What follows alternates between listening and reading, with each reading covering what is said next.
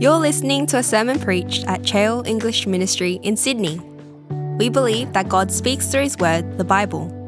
We pray that as you listen, you will hear God's voice and be moved to worship His Son, the risen Lord Jesus Christ.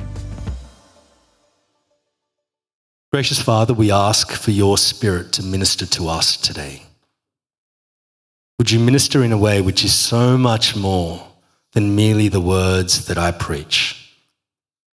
Lord, as your people hear your word unpacked and exposited amongst them, would they hear the voice of the true shepherd, your Son Jesus Christ, their Lord and Saviour? And so would that eternal truth resonate in each one of our hearts, in each of our ears? And would we not only be comforted by them, those words at this time, but would those words carry out the purpose for which you sent it to us, for which you gave it to us? Would you transform us? Would you change us as only you can?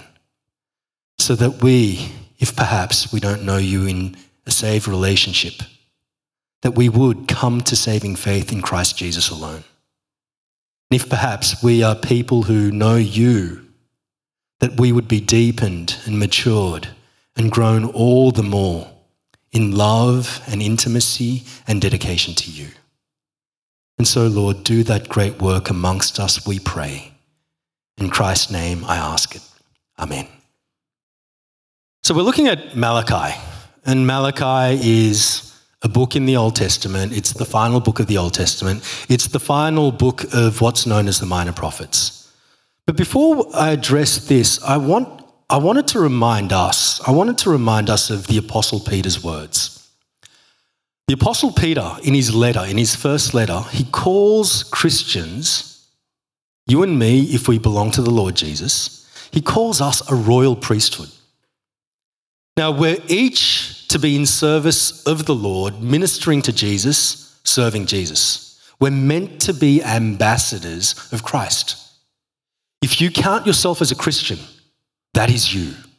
That is me. We are a royal priesthood. We're witnessing to Jesus.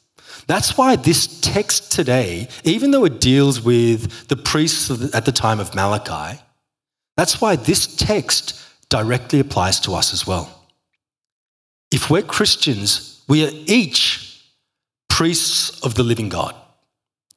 We're each priests of the living God. So as we look at this passage from Malachi, again, I'm not sure how many of you are familiar with it. It's the last book of the Minor Prophets. Now, the reason that maybe I'm going through stuff that you already know, but I don't know you, so I need to go through same ground again, right?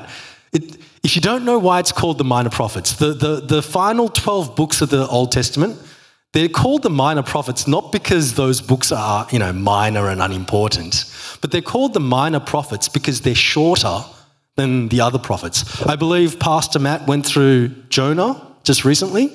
Jonah is one of the Minor Prophets. It's one of the Minor Prophets, one of the 12 books of the Minor Prophets. And I believe after a 4-week series, he's going to be going through Jeremiah. I hope I'm not revealing stuff that you're not all meant to know.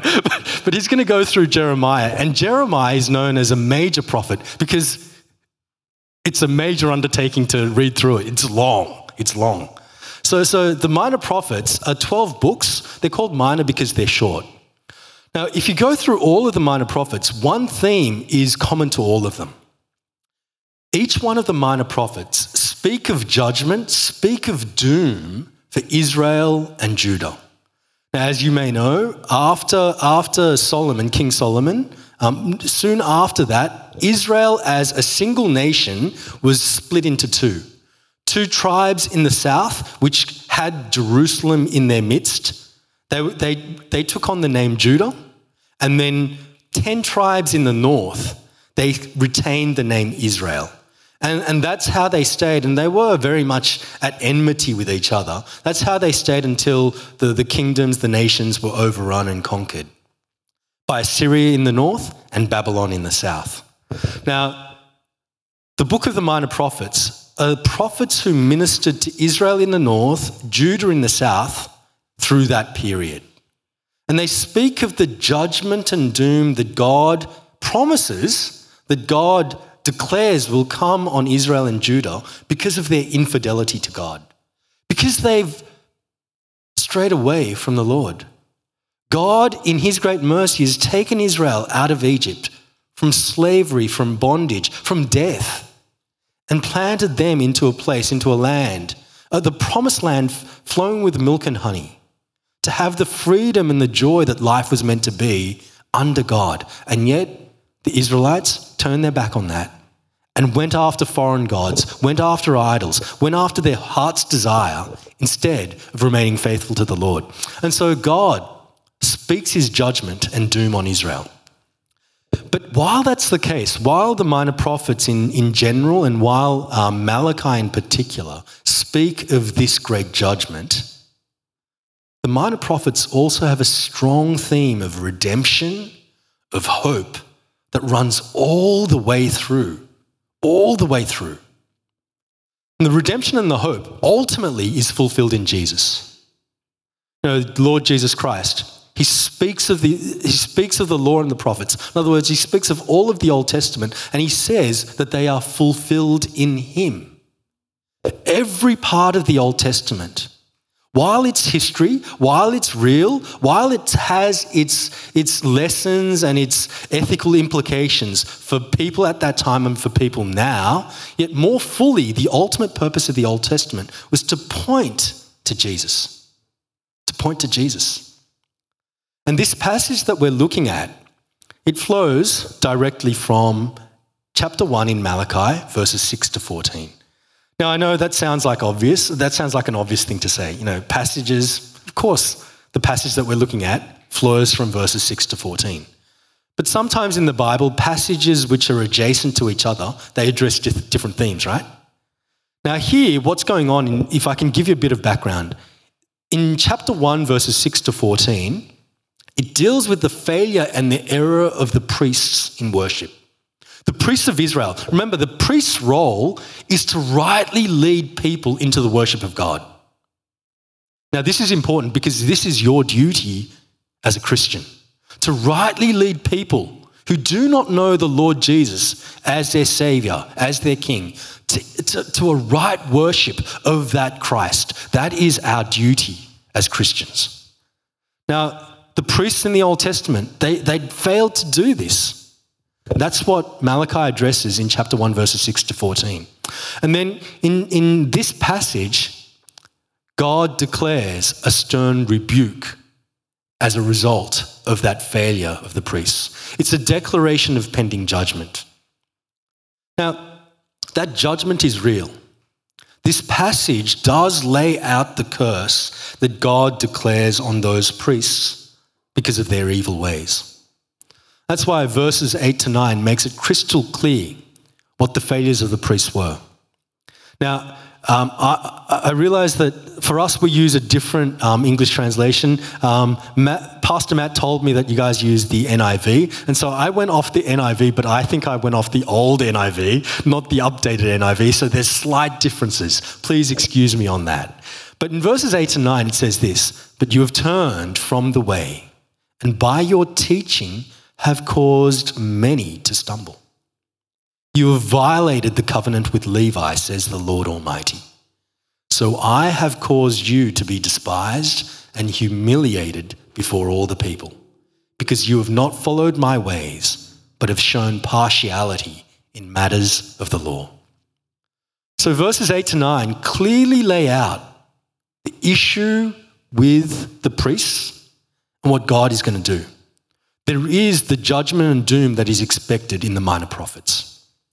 As I said, throughout the minor prophets, there's a thick, unbroken stream of God's grace and love. And we see it in the strong element of God calling a wayward people back. Now you may think, how is this passage God graciously, lovingly calling people back? Well, look at verse 1. Look at verse 1 and how this passage starts. "And now, you priests, this warning is for you." If this was nothing more than judgment declared, why call it a warning? Think about it. What's the purpose of a warning? Do we have parents amongst us? Parents, when your children or your child misbehaves, or if you're not a parent, think about when you misbehaved with your parent and your parents called you out. What was the warning for? The warning was change your behavior, correct it, otherwise you're in strife. Otherwise, bad things are going to happen. And so this is a warning, it's a reprimand with a specific and obvious intent upon God's side to correct error. So the implication of this being an admonition, being a warning, is that God is essentially giving to the priests, giving to these failed Israelites a second chance, as it were. A second chance. This point of that point of this text is more obvious when we consider the literal translation of the Hebrew here. The word that's translated warning for us in our English literally is the word command. And now, you priests, this command is for you. In other words, God is saying, this is where you've gone wrong. This is where you've strayed. This is where you've stuffed up. Come back. Come back. Come back. God is giving to these priests, and therefore us, a gracious corrective. God is saying to the priests, and therefore by extension you and me, this is where you've been going wrong. I'm clearly identifying it for you so that you can correct it. So through this passage, I want us to see that God calls us to two gracious correctives. And what I mean by that is that God identifies two key areas where the priests have failed God. God explicitly mentions two key areas that the priests have failed God. Then when we understand that the priests have failed God that way in those two specific areas, the reverse of that, the opposite of that, is what God desires of us, is what God wants from us. And so this warning, this command to the priests but also to us is that we ought to recognize where we have failed in these areas and then be righted, be corrected in these things.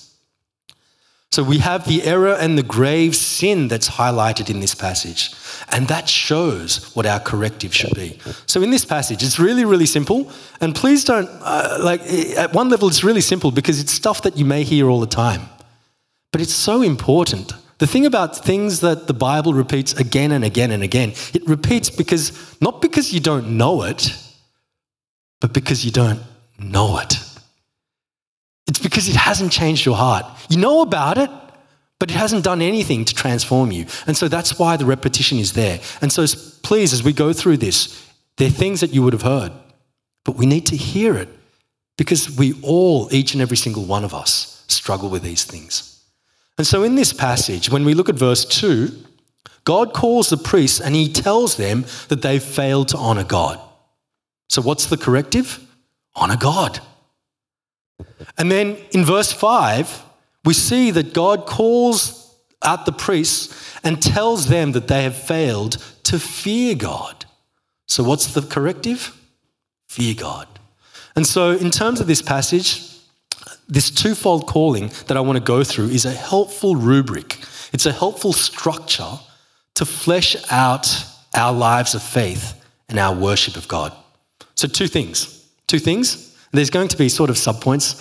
My sermons tend to be sort of like outlines at times. So 2 points and then a couple of subpoints underneath each one. First thing, honor God. Second thing, fear God. Let's go through these things together. Honoring God. Look at verse 2. If you do not listen, and if you do not resolve to honor my name, says the Lord Almighty, I will send a curse on you, and I will curse your blessings. Yes, I have already cursed them because you have not resolved to honor me. God lays out what the issue is. The priests had not been honoring God. And this dishonoring of God is in two key areas that we see in verse 2. Firstly, they didn't listen to God. And secondly, their heart was not set on God. So they didn't listen to God and they hadn't committed themselves to God. They were sitting on the fence. They had God in mind, but also the things of this world, the things of their own selfish agendas and desires in mind as well. And so those two aspects point us to the corrective. The first thing about honouring God is listen to God. Now this is very, very important. When I say listen to God, for us as Christians, if we've been in church for a while, all of us go, yeah, that's right. Yeah, we ought to listen to God. But let me ask you, how many of us genuinely, truly listen to God? You know, there's a huge difference between hearing and listening. A huge difference between hearing and listening. Now, of course, they're related to one another. But hearing is merely a function of your ears working properly to capture sound. Insofar as you don't have a hearing disability, everyone hears. Everyone hears. But not everyone listens. Listening is an intentional, active, conscious choice to pay attention to what you hear. And listening properly is actually sacrificial. Let me put it this way. Let me suggest that many of us think that we listen, but we actually don't. Consider the last conversation that you had with a friend of yours. You're standing, I don't know, maybe before service today, or on your way here. And the person that you were with, they're speaking to you. Were you listening to them? In other words, your mind completely devoted to what they were saying, or were you thinking about what you were going to say next? For most of us, it's probably we're thinking about what we're going to say next. We weren't listening. Listening is an intentional, active, conscious choice to pay attention to what you're hearing. The point is that all of us here, every single one of us, insofar as our ears function properly, we hear, but not everyone listens. Let me illustrate it differently. After our worship today, go down to Strathfield Plaza, right? Go down to Strathfield at the square there and get a box, a crate, get up on it and shout to everybody who's walking by, I want to share the gospel with you. Now, I'm not saying go do it. Actually, if you want to do it. That's fine. Do it. That's all good. But try it. Now, quite a few people will hear you, but most of them will not want to listen. Standing on a crate in the middle of the square in Strathfield, I want to share the gospel with you. Most of the people will just look at you and go, okay, he's saying something, but not interested. They go on. Now, in the same spot, up on the crate, get a handful of coins.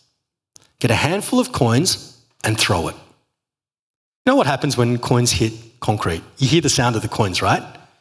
Notice how everybody turns around and starts looking at the money. They'll look at the money. The clattering of the coins hitting and rolling around on the hard floor will grab everyone's attention. They will turn around. Some of them will even move towards you. Some because they want to help you, but others because they want to help themselves for that free money. Right? They heard the coins dropping and they listened. They responded because they were interested. That's where their hearts were.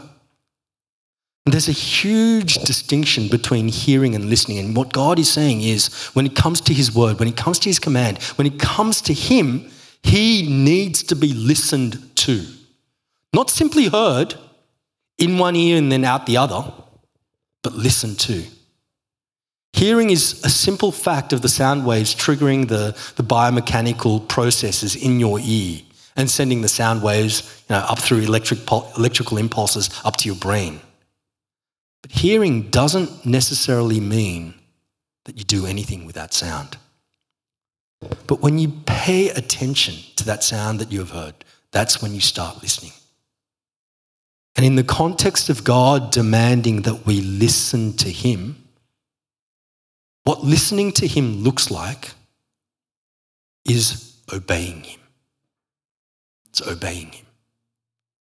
Listening to God is a process whereby we hear what God says, accept what God says, and then obey what God says. Now, right now, you're all hearing the sermon being preached. But that doesn't necessarily mean that you're listening. I'd like to think that you're listening, but there's no guarantee of that. Now, think about it this way. This Sunday, today, is the 50th Sunday of this year. What that means is, including this sermon, if you've been here every Sunday, you've heard 50 sermons. How many of those sermons did you merely hear but not listen to? In other words, how many did you not only hear, but did you accept and did you obey and put into practice in your life? Can you see that for all the sermons that you've heard and all the times that you've read the Bible, if that did not result in acceptance, if that did not result in obedience in your life, you didn't really listen. You only heard. There's nothing more than white noise in your life. God's call here in Malachi to the priests, but also to us, is this: honor God by listening to him. Remember, God is speaking here to the priests, people who are already his. And by extension for us, obeying God doesn't make us God's people. Obeying God doesn't create a relationship with God. Only in Christ Jesus and through the completed work of Jesus can we have that relationship with God. But if that is ours, if we have that generous gift, that supreme gift of Christ Jesus, then we belong to the Lord. We are God's, and we ought to listen to him. We ought to listen to him. So honor God by hearing God, accepting God, and obeying God. So that's the first part of honoring God. The second part of honoring God means to commit to God. So in verse 2, the other failure to honor God that is laid out against the priests is that they did not set their hearts upon God. They did not set their hearts to honor God. The phrase is literally, they didn't place their hearts on God. Now, the heart that is being talked about here is not the emotional center that we think about today. In other words, it's not the idea of feel nicely towards God, but rather, today we make the distinction between the head, which is the space of processing reason and logic, and the heart, which processes emotion and feeling. But biblically, when the Bible speaks about the heart that is being spoken about is the core command center of life. It's about what motivates you, what wills you. It's where knowledge is collected, then considered, then a decision made about your life. And so when God says, place your heart upon him, he's saying, make everything submitted to, make everything of your life be done through the grid, through the lens of who you now are because of the Lord Jesus. See it that way. This is about your will, your motivation. So what this is saying is that the priests did not will themselves to honor God. They didn't commit themselves to honor God. They didn't say, as they were going out, no matter what, my non-negotiable in life is to honor God. They probably thought, okay, as long as everything's okay, I'll honor God. But if things are difficult, or if other things come up, honoring God can be neglected or compromised. They did not motivate themselves to honor God above all. Now, this idea of taking God to heart means to determine a course of action in response to your knowledge and your awareness of God. If you belong to the Lord Jesus, think of what God has given to you. Not only in the objective reality of who Jesus is, but what Jesus has saved you from. The Son of God, the eternal second person of the Trinity, laying aside his glory to come and humble himself and die for you, for me. And me, when I'm nothing but a deserved recipient of God's judgment and wrath for all eternity. to have my dirt, to have my wickedness, to have my failure, to have my brokenness covered completely, lovingly by Christ's righteousness. Christ taking my punishment and me having all of his rewards. If you understand that and take that to heart, then how can you not honor God? How could you not honor God? And so what God is saying here when he says, place your heart, when he's talking about placing your heart on God, a modern phrase would be make up your minds. Make up your minds that no matter what, because of what you now have and what you now are, because of Christ Jesus, make up your minds that you will not compromise, that you will not stray from what God is calling you to. So this idea of taking God to heart is to say, commit to God. Now on this, I want you to understand that God isn't being needy. God isn't desperately asking us, come on, please guys, pick me, pick me, pick me. God calls us to take him to heart, to commit to God, because he knows that that is the only way of life, only way of blessing, only way of joy. Think about it. Every single one of us, we want joy, peace, gladness in our lives, don't we? Who here is like, nah, not me, man. I love me some suffering. We all want the good things of life. Well, God is saying, as your creator, the only way that you're going to get it is in the way that I explain in my Bible. Now for us, we think, oh, maybe not. I don't quite get it. So maybe I'm going to follow my heart. Maybe I'm going to follow the world because I think that makes better sense. But you don't know. God does. That's why God is calling us to commit to him, because it is the way, the only way of life, blessing and joy. So you want to see what a life of not committing to God looks like? You don't need to go any further than the second part of verse 2 and then verse 3. What a life of not committing to God looks like is, I will send a curse upon you and I will curse your blessings. Yes, I have cursed them already because you have not set your heart to honor me. Because of you, I will rebuke your descendants. I will spread on your faces the dung from your festival sacrifices, and you will be carried off with it. God's literally saying what a life that fails to commit to God looks like is a life where you've been smeared in animal excrement. That's what it's saying. God declares that a choice not to commit to God is basically choosing a curse to be treated no better than dung, no better than excrement. And that's stark and confronting language. But God is making it clear that committing to God is a life of goodness, joy, and blessedness, while a rejection of God is a life of curses and ultimately ends up on the garbage heap or flushed down the toilet like excrement. It's a choice. But it's a choice between fullness and missing out. Let me explain it to you this way. This is a little story. It kind of helps in the flow of the sermon to give a bit of a break to breathe a bit as well. It's like a choice between great, amazing, life-changing food and not having that food. When you think of it that way, it's no choice at all, right? I remember a time, so this was earlier on, no, it's not this decade, it was previous decade. Okay, it was early on, it was around 2011. I was doing some extra study at Gordon Conwell, which is a seminary north of Boston. And so I was staying in Boston, and then I'd drive up to Gordon Conwell, which is about an hour and a half drive away. And so you'd go on the freeway, then turn off the freeway, and you're almost in a rural part of Northeast America.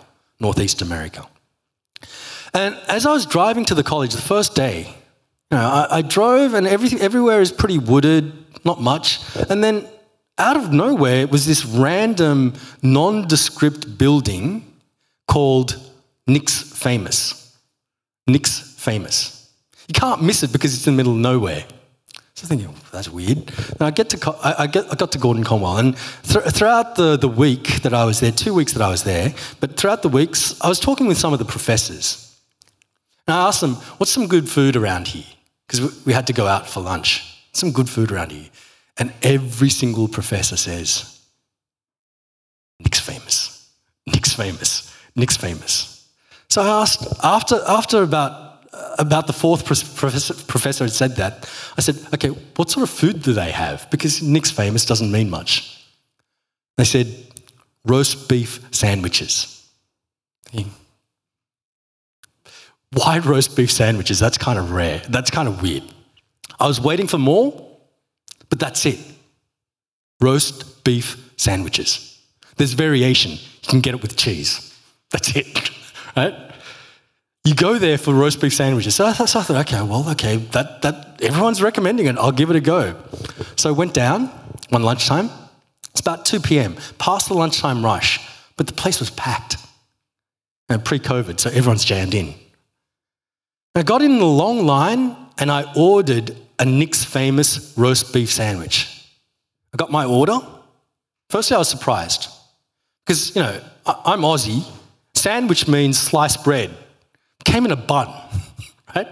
It's in a bun. And the bun was scrunched. It was small. You know those dinner buns where you eat it and it's like, I need another one? That was the size of the thing, and it was scrunched. It was nothing impressive to look at. I thought, okay, well, might as well eat it. Sat down, and I took a bite. And oh my goodness, it was so good. Honestly, I recommend to everybody, if you get a chance, go and eat this. It will change your life. It will change your life. It was so good that, for me, most people who don't know me, I hate lines. Like it's to the point where, this is kind of extreme, but my last sabbatical, my wife and I took some time off, and we actually had the chance to go to Paris, to go to France, and we went to the Louvre, famous museum, famous gallery. I saw the line, and I said to my wife, no. we didn't go. We didn't go. Right? That's how much I hate lines. I lined up to get another one.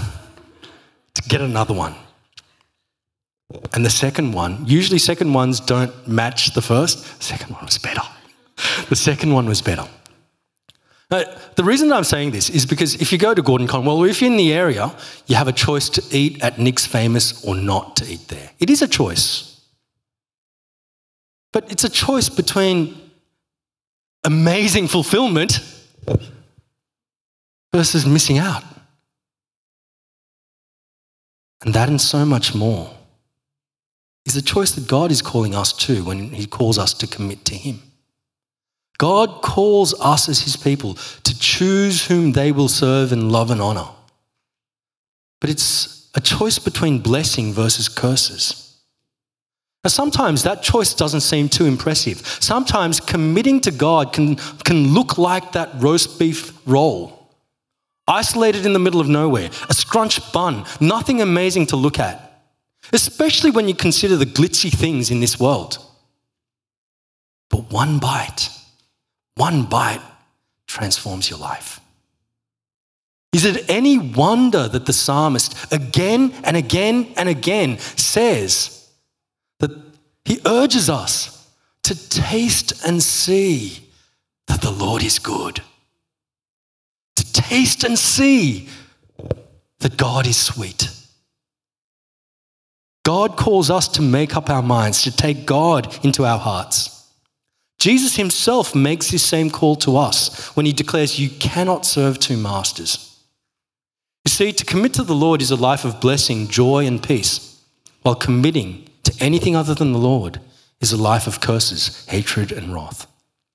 So the first gracious corrective that God calls for in our lives is to honour God by listening to God. That is, hearing, accepting, obeying. And then to honour God by committing to him.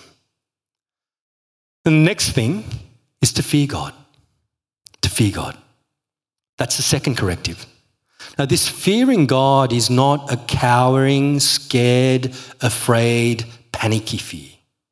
This fear of God that the Bible calls God's people to is a reverential awe.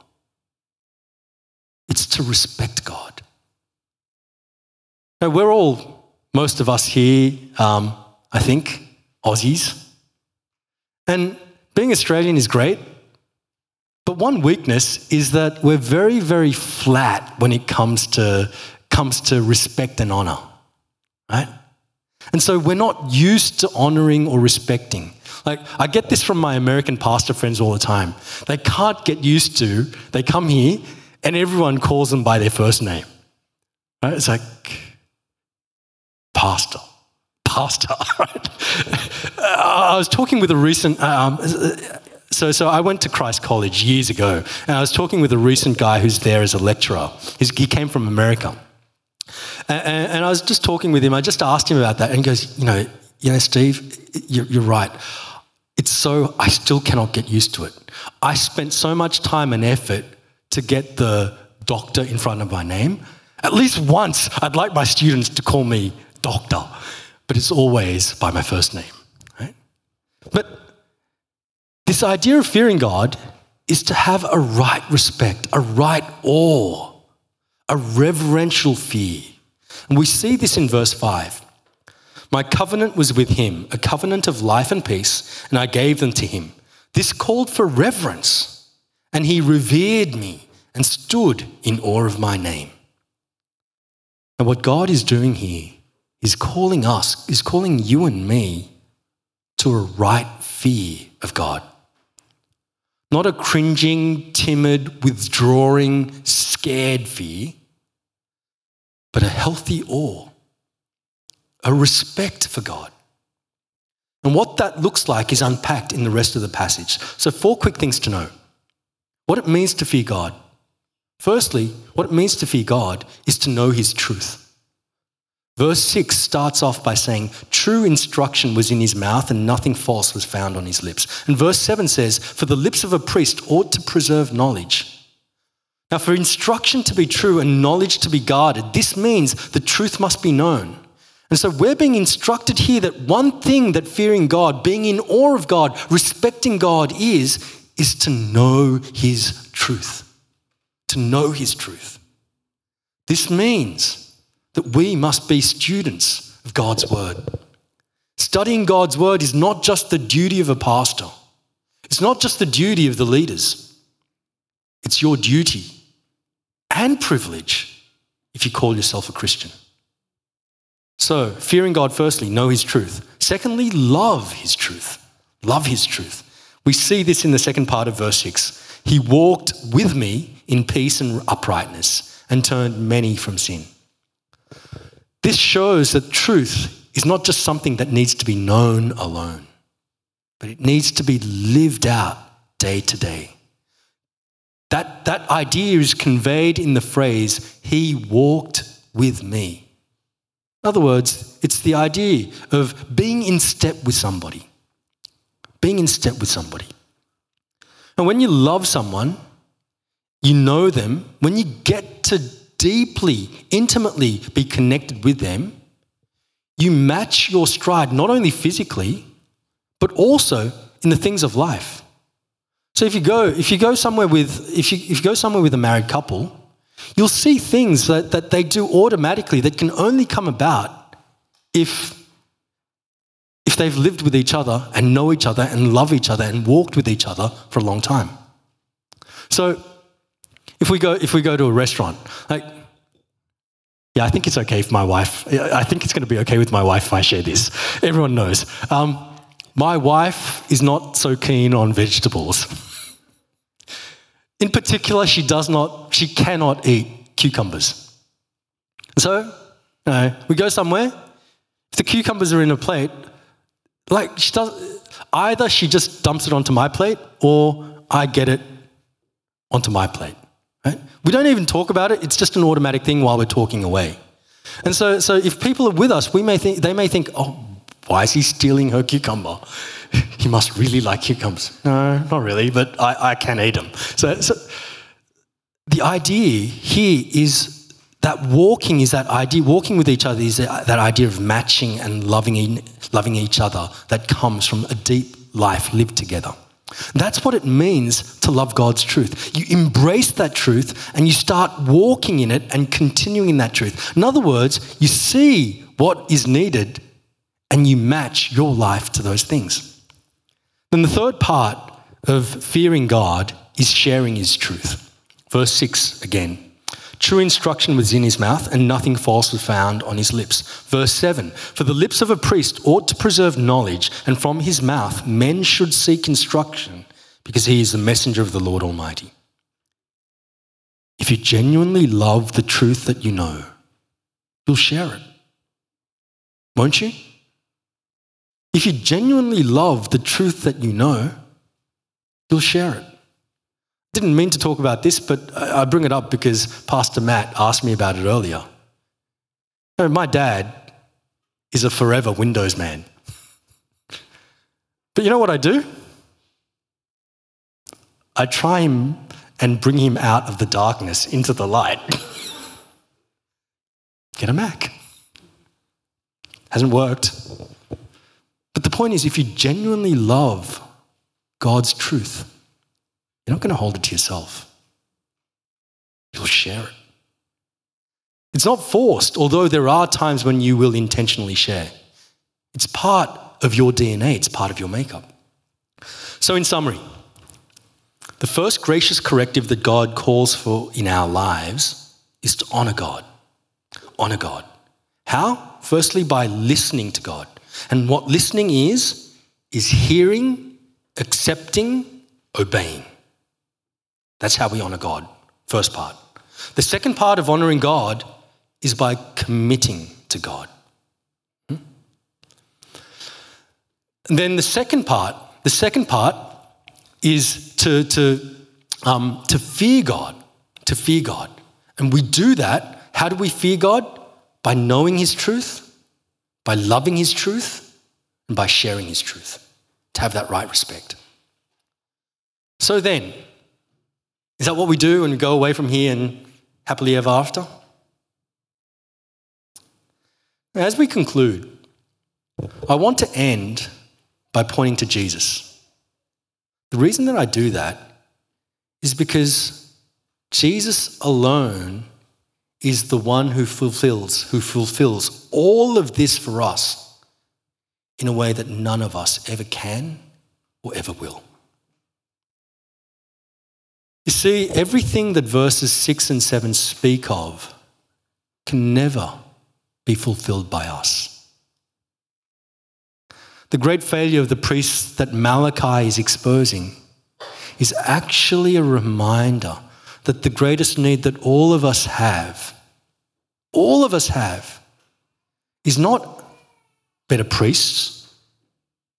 It's not better pastors.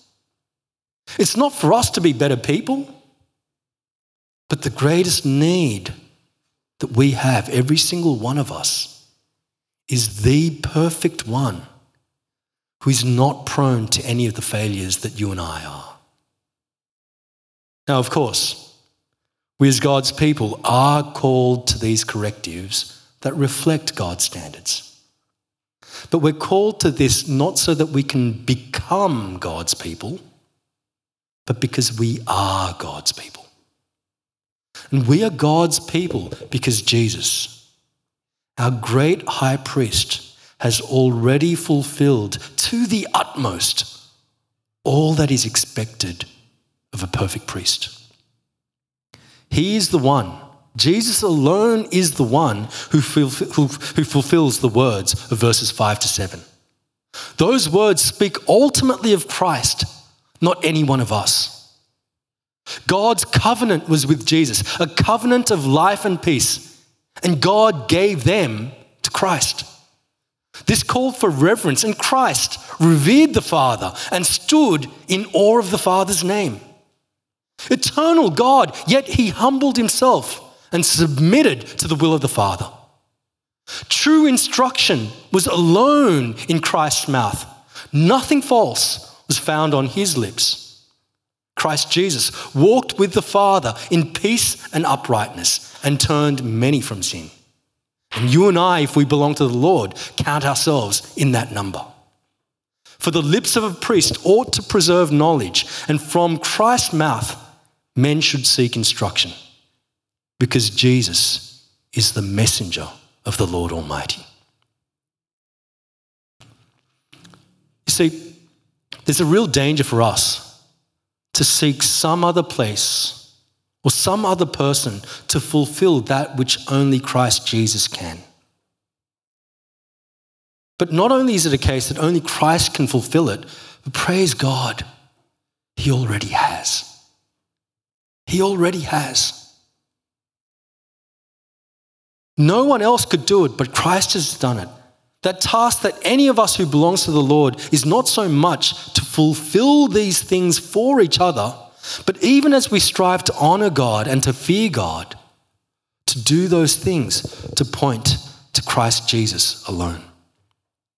Because only Jesus is the Lamb of God who takes away the sin of the world. He alone can wipe away every tear from our eyes. He alone can strengthen our weak and feeble hands. He alone can give you sustaining grace in the darkest of the valleys of life. He alone can satisfy your heart with an abundance of genuinely good things. Christ Jesus alone is the one that you need. If you have him, praise God, God has made him yours. So let's look to him. Let's lean on him. Let's cling to him. Let's point to him. Let's proclaim him. Not just when we gather as church. Do it when you're as church, but not just here. Every moment of your day, every moment of your life, with every ounce of your strength, with every fiber of your being. Honor God. Fear God. This is the gracious corrective that God is calling you and me to. And may that be an increasing reality for each one of us today. Let's bow our heads. Let's pray. Loving God, we thank you so much for your word. We thank you for the grace that you've given to us in your Son Jesus, and how all of the Old Testament scriptures ultimately point to Christ and are fulfilled in him. Lord, as we see this great indictment, this terrible indictment on the priests that your servant Malachi laid those many years ago, it's not a case where we just tut-tut them, but we realize that is so true of us. There have been so many times that we have failed to honor you, so many times that we have not feared you the right way. But thank you, Lord, thank you, God, that in your Son Jesus, you've given to us the one who's perfectly fulfilled all of your demands, such that none of the curses would apply to us anymore. As we realize this, would this free us to a more willing, gracious, glad obedience before you? In all of our lives, in all that we do, with all of our hearts, would we seek to honor you? And would we seek to fear you? And in Jesus' name we pray. Amen.